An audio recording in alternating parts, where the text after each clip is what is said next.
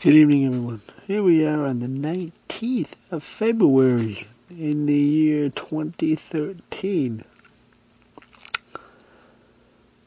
As I'm reading out of chapter 10 of Crazy Love, just got into the second passage that talks about Acts 2:37. This follows the sermon that the Apostle Peter gave on the day of Pentecost. In Acts chapter 2, verses 22 through 36. I encourage you to go and partake in the reading itself. But let's take a close look at, this is the NASB, New American Standard Bible version that I am reading out today. Let's take a real deep look at verse 37. See what the Lord may have us to do and something to ponder. Now when they heard this, again, this is the people who just heard the preaching by Peter, they were pierced to the heart and said to Peter and the rest of the apostles, "Brethren, what shall we do?" And then Peter, of course, told them in verse 38, "Repent, and each of you be baptized in the name of Jesus Christ for the forgiveness of your sins, and you will receive the gift of the Holy Spirit." And it goes on through 42, basically, of how they responded beyond that. But when we look at verse 37, for those of you that are teachers and fellow pastors and fellow teachers, you may preach and teach and prophesy and proclaim the word of God. But how are people responding as they did? Are they responding as they did in 37?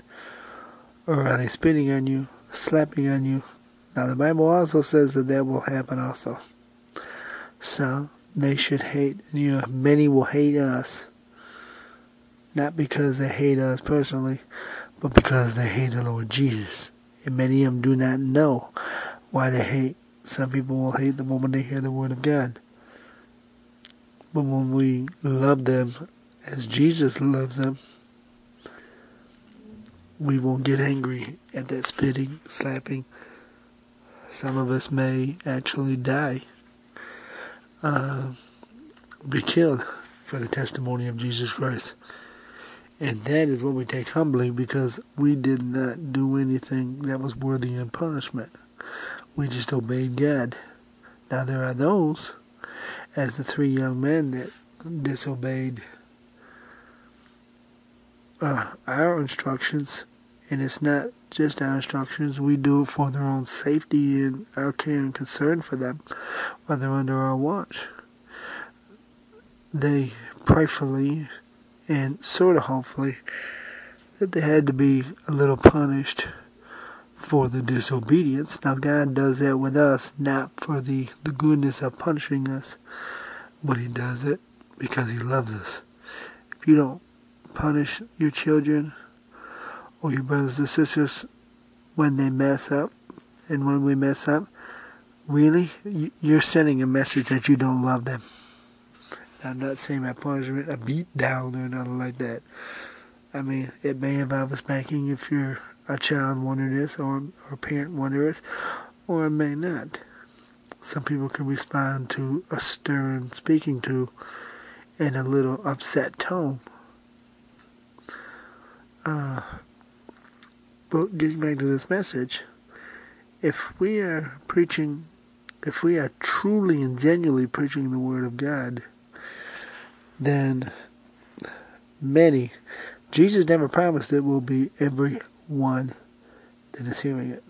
Nowhere will you find it in His Word does it show any, even in this one, where it says after they turned from the way that they were thinking and doing things, that they repented and were baptized in the name of Jesus, as in verse 38. And then they turned toward Him and called upon His name and were saved. That's how it says it's called upon His name. Believe in the Lord, call upon His name. And the Holy Spirit began to dwell in them and walk with them. But it's not just the Holy Spirit, it's all three.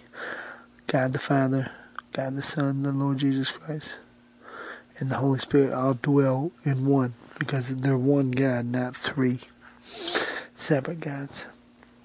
Another teaching for another time, perhaps. And it says they were added in verse number 41, about 3,000 souls. Didn't say that that's all there were there. It really doesn't say, doesn't give room. But just from the looks of the wording, one would more likely logically assume that there was more. Now we don't know how many. They may have preached it somewhere else, they may have heard it. We know the day of Pentecost, when the Spirit fell, was sent down on them, the 120 that were in that room before the sermon, that there were a lot more than 120, obviously, in that room. So again, if many, and it may only be one, if you're proclaiming the gospel or teaching the gospel amongst just 5 people, truly preaching the gospel of Jesus Christ, not a gospel of something or someone, then they should be responding. Some should be responding in the exact same way as verse 37 says, now when they heard this, they were pierced to the heart. If your preaching is not piercing at least one person to the heart over a little bit of time, then you may have watered down the message to appeal to the flesh. Just for something to ponder. Father God, I lift up these people that you will send forth to hear this short little message.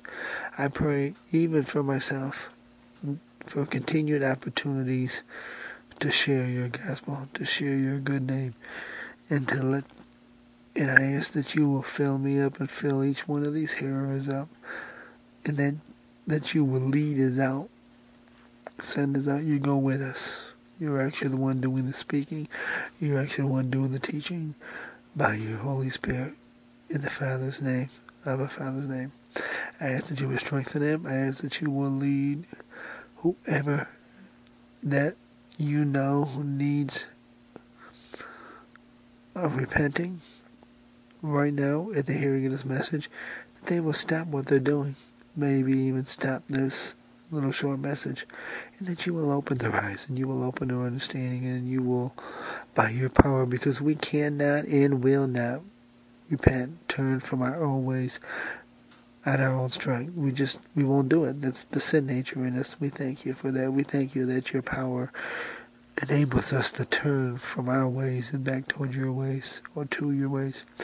We ask that you will strengthen them. We ask that you will wrap your loving arms around them. We ask that you will continue to enable them, and put people in their path, and put them in people's path, to either slow them down or stop them from going the wrong way, so that you may turn them around. In Jesus' name, amen. Love you all.